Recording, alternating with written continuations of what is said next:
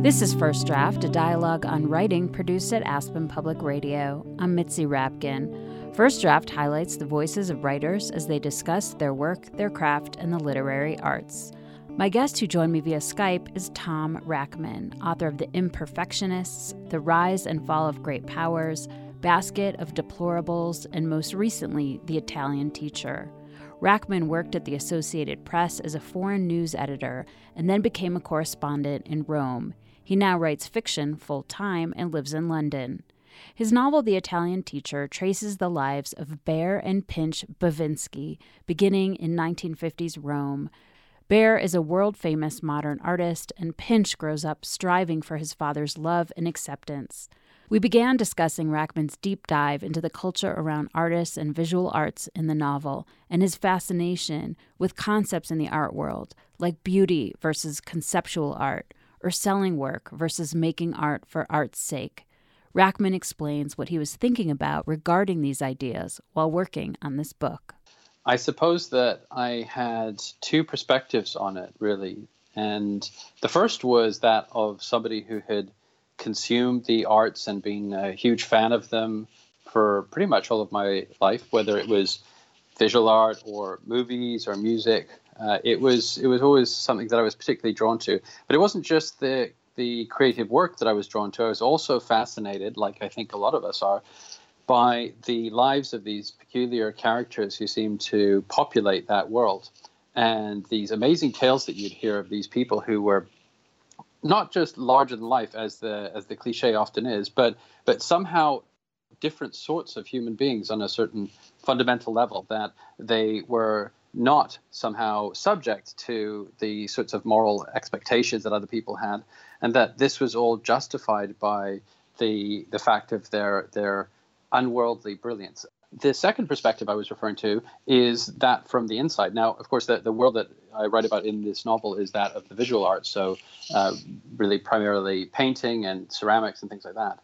But at the same time, I felt like there was a great deal more about the arts generally, about it, that included the literary world, that is viewed from the outside with huge, thick layers of myth on top of it all, that once I had been on the other side of it and been able to glimpse some of that up close, I increasingly felt that those myths didn't really accurately represent what it was like on the inside. And I was caught between those two perspectives, the one I had always had before and still continue to have in certain ways, of fascination with creativity and these types of people.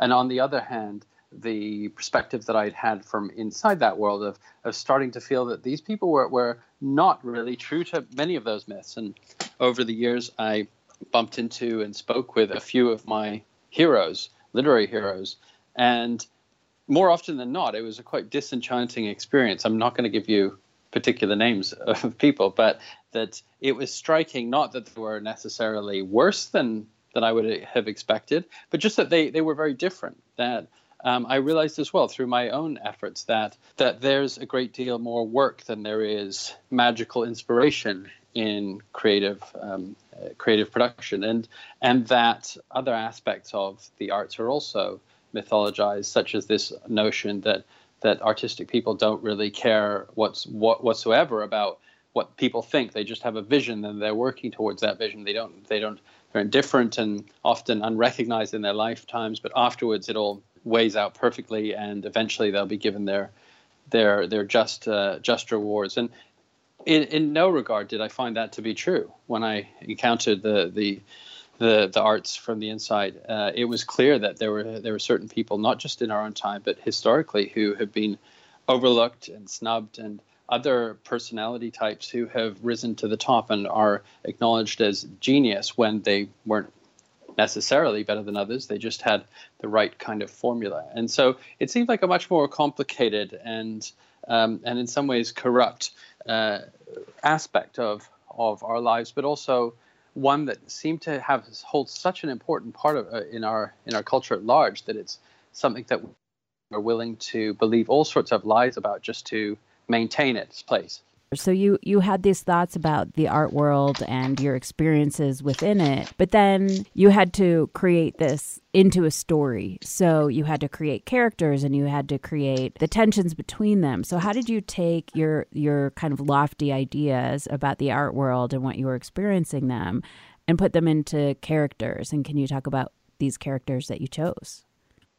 Yeah, that's a very good question, because I think is that often I have ideas that I'm chewing over when I want to write something, particularly with a novel. When you have so much space to work with, then I always want to infuse the story with general thoughts that I have. And I believe, however, that it's vitally important not to make those themes and ideas broadcast too loudly, because you don't want it to seem like it's some work of argument or instruction. You don't want to be didactic, basically, and that's the worst thing if you're reading and you feel like you're being forced to think one thing or another. So what I prefer is to have a story and hope that story would provoke people to think about some of the questions that I had in mind when I was writing it. So that said, there are these overarching themes that I mentioned, and the question then is how to somehow sew them into the story without making them feel overbearing. So I think that probably what I do is early on I put aside the ideas as much as I can, and I try to construct a story that intrigues me and build characters as well who I'd like to spend several years with, because that's what it means in the end. And then it's only long after, when I'm in the phase of revising it and rewriting it and trying to refine what I set out to do, that I might return to some of those themes and underscore bits that I think are important and add in a few sentences here or there, or trim other bits that seem to make it too woolly, so that it's almost the thematic side, almost a layer that I wouldn't expect that I wouldn't expect every reader to necessarily pick up. But if I hear back from a reader that they got those themes, then I'm really pleased, because it seems like I must have gotten the right balance, or I hope that it means that. You're listening to First Draft, a dialogue on writing produced at Aspen Public Radio. I'm Mitzi Rapkin. My guest who joined me via Skype is Tom Rachman, author of the novel The Italian Teacher. So Bear, as an artist, he has a big personality. He takes over the room. He's lauded by society. He's a womanizer. He ends up having 17 children with who knows how many women. Some of them sort of simultaneous families. He's one of those personalities that gives all his love to strangers, and he doesn't give much to his family. I mean, he showers them with compliments, and it's like you want to be in his sun.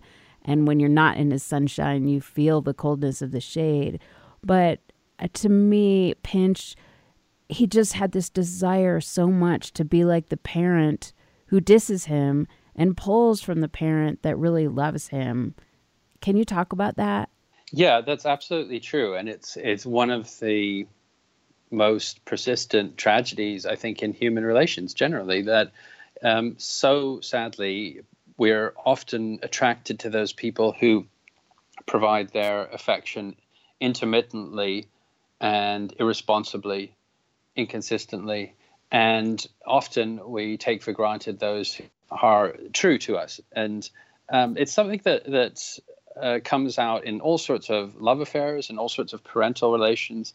And in my observation, it seems that there's a trajectory of these kinds of relationships, particularly when they're with parents and children. And that is that the parent, being the determining factor in that relationship, the parent has some difficult personality in some way or other, and that the child, for long periods when they're little, is desperately trying to work out the formula, try to figure out what it is that can consistently will earn the affection from that person, when it seems that there's no clear rules to it, no clear rules. And if there are rules, then they're painful rules to follow. And many, many years are invested, sometimes an entire lifetime are invested in just desperately trying to figure this out, trying to fit in. And then what often happens is that at a certain stage in the life, when the child is probably reached adulthood or close to it, maybe in adolescence, they start to reevaluate the whole relationship, see it in an entirely different way. And rather than just acting from habit, then they begin to wonder why on earth they are making so much effort that is so poorly reciprocated. And it can lead to immense bitterness and sorrow, which oddly doesn't mean that those efforts to gain the approval end necessarily. It just means that it can become even more fraught when the person becomes conscious of the sort of horrible knot that they're in. And these sorts of people who end up causing their children or their lovers to follow that sort of sad path are frequently people who are unwilling to adjust. So after the child, let's say, or the lover figures out exactly the nature of their relationship, they might then want the other person to change, but they realize that there's no way that person ever will, and that if they are to continue to have any sort of relationship with that person, they have to continue to just mold themselves to fit in, to be the assistant, to be the support, or whatever it might be, whatever the nature of that job is. And that too is a terribly painful realization, that you're not recognized for your agency and autonomy, but really as a useful employee almost. And that's very much the nature of Bear's relationship with almost everyone around him. You're listening to First Draft, a dialogue on writing produced at Aspen Public Radio. I'm Mitzi Rapkin. My guest who joined me via Skype is Tom Rachman, author of the novel The Italian Teacher. I think there's also this idea that if you do create something great, that it's okay that you ignored your family for their whole lives, in the sense that, oh, you created something so beautiful that's going to be given to the masses, that it's okay that you were a bad father. That's absolutely true, and I think that actually, the timing of this novel has been, particularly of its publication, has been interesting to me, in that we have been since last October, I think, going through a period in our culture where we're really questioning that idea much more deeply because of the Me Too movement, because of the revelations of abysmal and repellent behavior throughout the arts and other parts of life as well, but they've been most evident for now anyway in the arts. And I think that one of the things that we're asking ourselves for the first time in centuries really is how much we're willing to tolerate for our art. And we're not asking the question in quite that way necessarily, but that is implicit in it, because for a very, very long time there's been this notion that people with great artistic talent are, as I was saying right at the beginning, are almost a different kind of human being, and that they are of such genius and value that they should be allowed to behave differently. So the artistic temperament in the imagination of the public would be somebody who is probably pretty moody, probably pretty unpleasant at times. But if they are unpleasant and raging and smashing windows, and then they're probably sitting down and writing some great symphony afterwards, and that the one easily balances out the other. And this, as we've seen, has led to all sorts of very, very dangerous precedents in terms of personal behavior. And I think that right now there's a great disequilibrium in how the public and how the public wants to respond to our artists, because there's still a great deal of these myths that persist about artistic people that we haven't given up or been willing to change at all, but that underpin a great deal of the ghastly revelations that we've heard of late. And when you look at the history of the particular myth and fantasy that we were talking about, which I did in researching this, I went to try to figure out why exactly we have this idea of artists as being a breed apart. And you can almost pinpoint it to one particular moment or one particular book, one particular time, and that was in 1550. There was the first publication of the Lives of the Artists by Vasari, the Italian artist who also wrote the first biographies of artistic people, of people like Raphael and Leonardo da Vinci and Michelangelo and all of the other greats of the Renaissance that we know about. And prior to that, in many parts, artistic people had been viewed as something akin to just laborers that they would come in and fit in the tiles or paint the walls and things like that. They were not viewed as anything too particularly special. Poets was a bit different, but with visual artists they were not. And then with the appearance of this book, he ended up describing these larger-than-life characters, these extraordinary people whose behavior he implied throughout that book somehow shed light onto their artistic brilliance. And the two then became twinned, and it has progressed over the centuries. And you've had the whole myth of bohemianism added to all of that, and it's continued up until now for centuries, really, for half a millennium.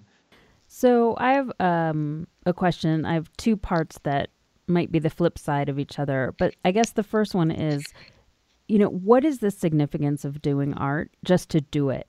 So you don't want to keep it. For instance, a lot of times Bear burned his paintings, but some of that was ego. And I think your book is exploring that a little. Yeah, definitely. It is exactly the other side of professional art. And it's often the act of making art is what drew the artistic person to the field in the very first place. That it was when they first sat down with a pencil and paper, or with a pencil and a notepad, or a keyboard, or a musical instrument, or whatever form of the arts it is. It's often the completely losing yourself in the precise act of trying to achieve something creative that is so blissful and even euphoric. And that is an amazingly seductive and wonderful experience that I think most people have had at some point. Then there's an entirely different stage, which is trying to turn that practice into a profession, trying to make that the thing that you are able to live off in one way. And that ends up having a corrupting effect very frequently on the work. It also means that artistic careers often go one of two ways. You have people who are only in it for the blissful moment and often aren't really willing to work that hard because they are sitting there waiting for the fun of it. And those are people who very rarely get very far. And then there are others who are so determined to get somewhere that they are willing to have only tiny moments, rare moments of that blissful feeling again, in order to achieve something, and to keep going in this field that they've set out to gain traction in. And I think that the characters in this book are overwhelmingly drawn into the swirl of ambitions for their art, and it also touches on some of the questions of art and craft that are discussed in this book, about the often arbitrary distinctions between art and craft. That there are certain forms of creative expression that are considered serious, whether it's sculpture or painting or architecture, and others like ceramics, which is the art form that the character Natalie chooses to work in, are considered sort of domestic and humble and pathetic and unserious and lacking in aesthetic qualities, more like a little household hobby in a very condescending way, which is an arbitrary decision that has affected many works of art and many artistic people too. You're listening to First Draft, a dialogue on writing produced at Aspen Public Radio. I'm Mitzi Rapkin. My guest who joined me via Skype is Tom Rachman, author of the novel The Italian Teacher. So on the flip side of that, what if, for instance, someone did some great art, but it was anonymous? Great art hanging on walls. What if you wrote a book and didn't put your name on it? What's that about for you? I think that a similar question could be asked in a different way, which is this: if an artistic person knew that their work would be, let's say, in the Louvre or in some really important collection, or would become a bestseller or a hit song, but their name would never be on it. They would never be acknowledged as having done it, and nobody would ever know. Would they still do it? I don't think so. I think in most cases they wouldn't, and that's kind of sad in a certain respect. But I think that that it's very much connected to people wanting to make their mark and to be known and recognized for that mark. And the other side of this is that it's actually necessary to have a name attached to it in almost all cases, for the reason that there's a whole separate side of the arts, which is one that is something that is discussed in the book, which is the marketing of artists, which is quite apart from the artistic instinct and quite apart from artistic value, but is absolutely fundamental to those to deciding who ends up becoming deemed important or great in any single era. And there are certain characters who are more easy to market, and just as Verbovinsky, this huge, charismatic, physically impressive character with the kind of man who can draw a crowd at a party and have everybody glued to his comments and fascinated by his pretty debauched private life as well. All of those sorts of things end up playing into the whole marketing side of it, which is an incredibly crass side that we don't really acknowledge to be as significant as it is, even in very serious arts, not just in the most commercial ones. Can you read a passage from an author that speaks to you or influenced you as a writer? Yeah. Okay. So, I thought I would read something from an essay by George Orwell called "Politics in the English Language," and I read from this because there's something about his prose that has always influenced me greatly. The clarity with which he writes is incredible, and his the way that he communicates a great degree of humanity and a willingness to look directly at unpleasant facts is something that I admire, and that I've always studied and tried to learn from the very first instances where I was trying to figure out how to write. And this essay was given to me by my father when I was a boy and writing essays in school, and he said, read this essay and you will know everything there is you need to know about writing well. And it's one that I've returned to over and over again for that very reason. He's talking about politics primarily here, but it's not just politics. It's about clarity of thought as well, as you'll see from this excerpt. So, Politics in the English Language by George Orwell. Most people who bother with the matter at all would admit that the English language is in a bad way. But it is generally assumed that we cannot, by conscious action, do anything about it. Our civilization is decadent, and our language, so the argument runs, must inevitably share in the general collapse.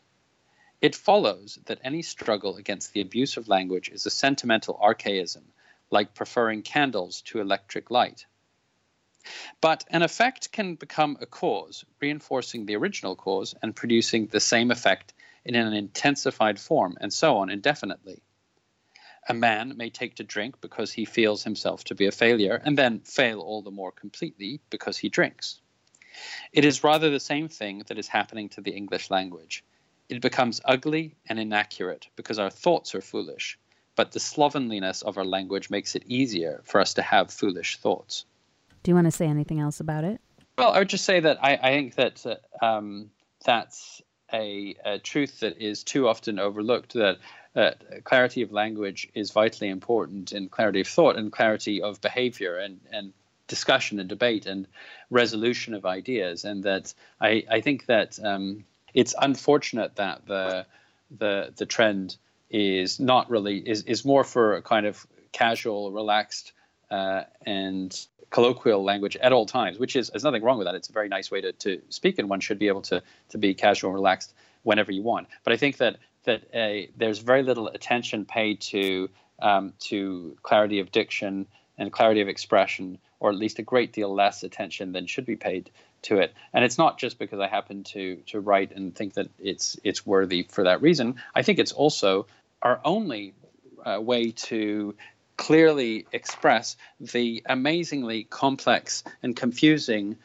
emotions and ideas that are that are flushing through our heads all the time. And the only way that we have to connect with each other is by words. And something that David Foster Wallace said once about how each of us is marooned within our own skull.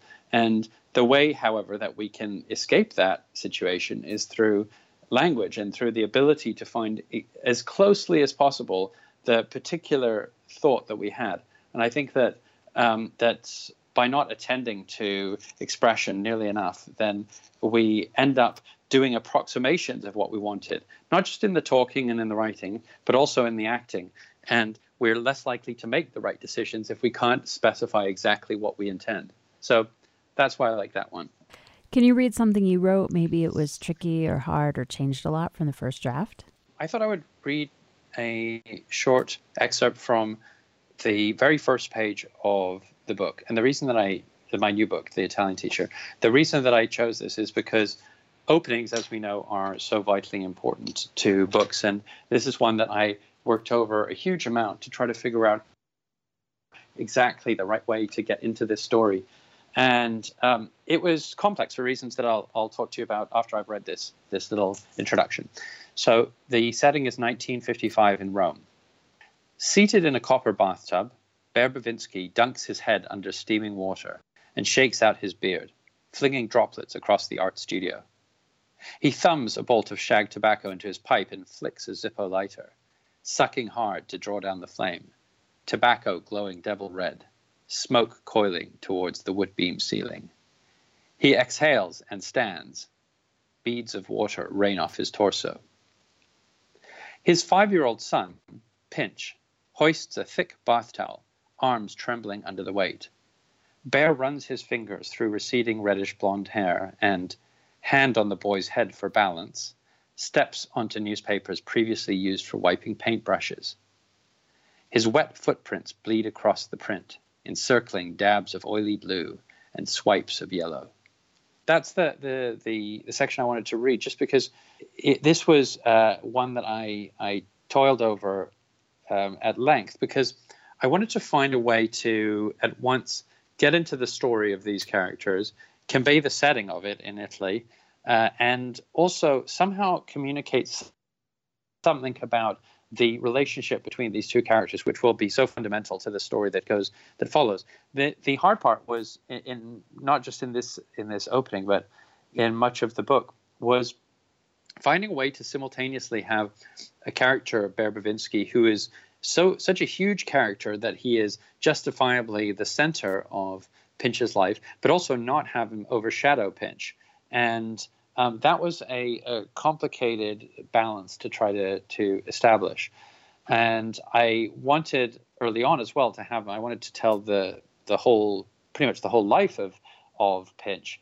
And so starting at age 5, if this book is going to be for his perspective, how can I tell the story of that scene that he was born into from the age of 5, when at age 5 his understanding of that context would have been very, very limited, being just a little boy. So it wasn't just a question of storytelling or perspective. It was also the level of detail that I could include and the nature of those details in order that they would be believable as indirectly the point of view of this little boy who becomes our companion through the whole story. So it was a lot of work, and one that I would hope that somebody who's read the book could go back and look at that and feel like it had some sort of that it prefigures in some way the story that is ahead.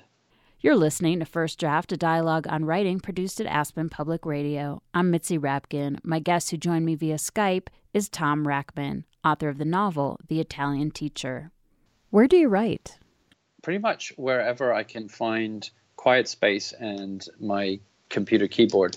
But at the moment, that is in the converted attic of my home in London, and where I'm speaking to you right now, actually. And it's a nice, needlessly spacious room with windows on one side overlooking other rooftops, and on the other side overlooking the tiny little London backyards that people pretend to have a garden in London. And And it's quiet, which is vital for me, and it has my computer, which is also so important. But if I have quiet and somewhere to write, then I can work pretty much anywhere, and often like to go to different places to work if I need to have a period of isolation, just to really, really concentrate on a particular section, or maybe starting a new book, for example.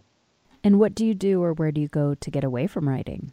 Well, I don't particularly want to get away from writing. I think that I like to spend as much time as I can working on it, and if I had more time, I would try to spend it on the writing probably.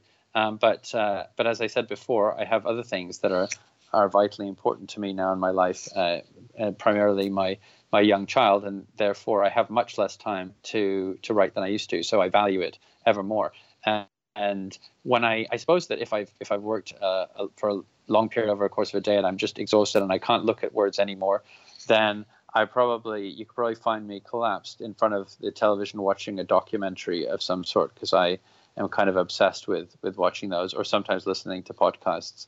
But part of me is suspicious when I do that I'm not doing it just for pleasure, but that I'm also doing it to try to learn more, hear more stories and more ideas that I might be able to find little factoids from, to somehow weave into writing in the future. So I don't necessarily trust myself to be completely relaxed ever. Who do you show your work to first to get feedback? Firstly, I show it to my closest friends and family, and that would be my mother and my father and my eldest sister and my partner as well, and my closest friend. Those are probably that would be the first round of people I would give it to. But I would only show it to them once it's pretty advanced, and once I feel very confident that it's pretty much what I want it to be. I don't have the confidence or the nature to show drafts that are really preliminary. I've never been somebody who will be in an early phase of something and show it to everybody so I can get feedback. And that feels totally inimical to the kind of thing that I want to do, which is I desperately want to cling to the idea that I have and try to realize it. And then I put it before other people in a state of terrible anguish that they're going to think it's awful. And that's probably why I choose people I'm close with, because I know that at the very least that we share some sort of aesthetic background and taste, so that so that if they appreciate it, then I'll think, okay, I guess that it was more or less along the lines that I was shooting for. And then whether people at large feel the same way, that's a completely different question. How have you dealt with rejection? By doing my utmost to avoid it. I think that it's very painful, and I suppose that there are different ways that you can deal with it. One is to harden yourself in a way that you don't care, or you tell yourself that you don't care what other people do. The other is to try to work in a way that will limit the chance that you'll be rejected by trying to do things that you think people will appreciate, but sometimes at the cost of doing what you want to do, which is a dangerous thing to do. And of course, you'll never satisfy everybody. So that's kind of a fool's approach in the end.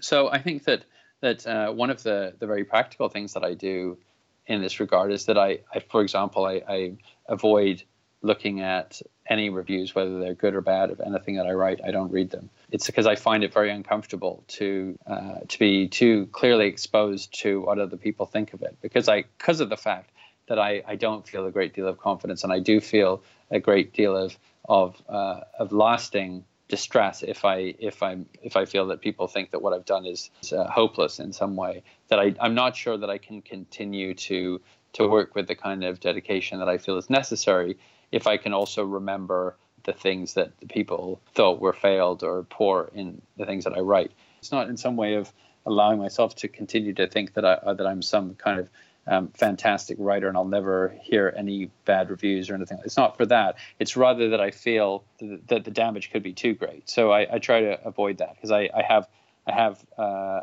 great array of criticisms always at the ready in my own head, and I don't necessarily feel that I have the fortitude to withstand lots of others from other people. So sum that up as a very high level of cowardice.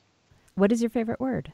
I think that it's almost impossible to answer this question. I would love to know what your other writers had answered to this, because I was thinking about trying to find a favorite word, and there's a problem with it, which is that there are different sorts of favorite words. There are favorite words that I like because I just visually like how they look, and other words that I like perhaps because of the meaning, but I might dislike their sound or how they appear on the page, and all those things would come into it.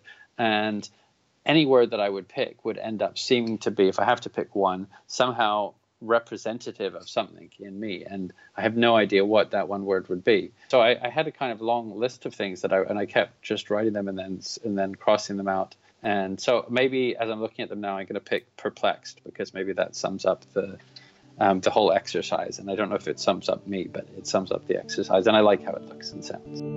You've been listening to First Draft, a dialogue on writing produced at Aspen Public Radio. My guest who joined me via Skype was Tom Rachman, author of the novel The Italian Teacher. You can follow First Draft on Facebook. Just look for First Draft, a dialogue on writing, and click like, and on Twitter at First Draft APR. You can email me at firstdraftwriters@gmail.com. The theme music for First Draft was produced and performed by Murph Mahaffey. I'm Mitzi Rapkin. Thanks for listening.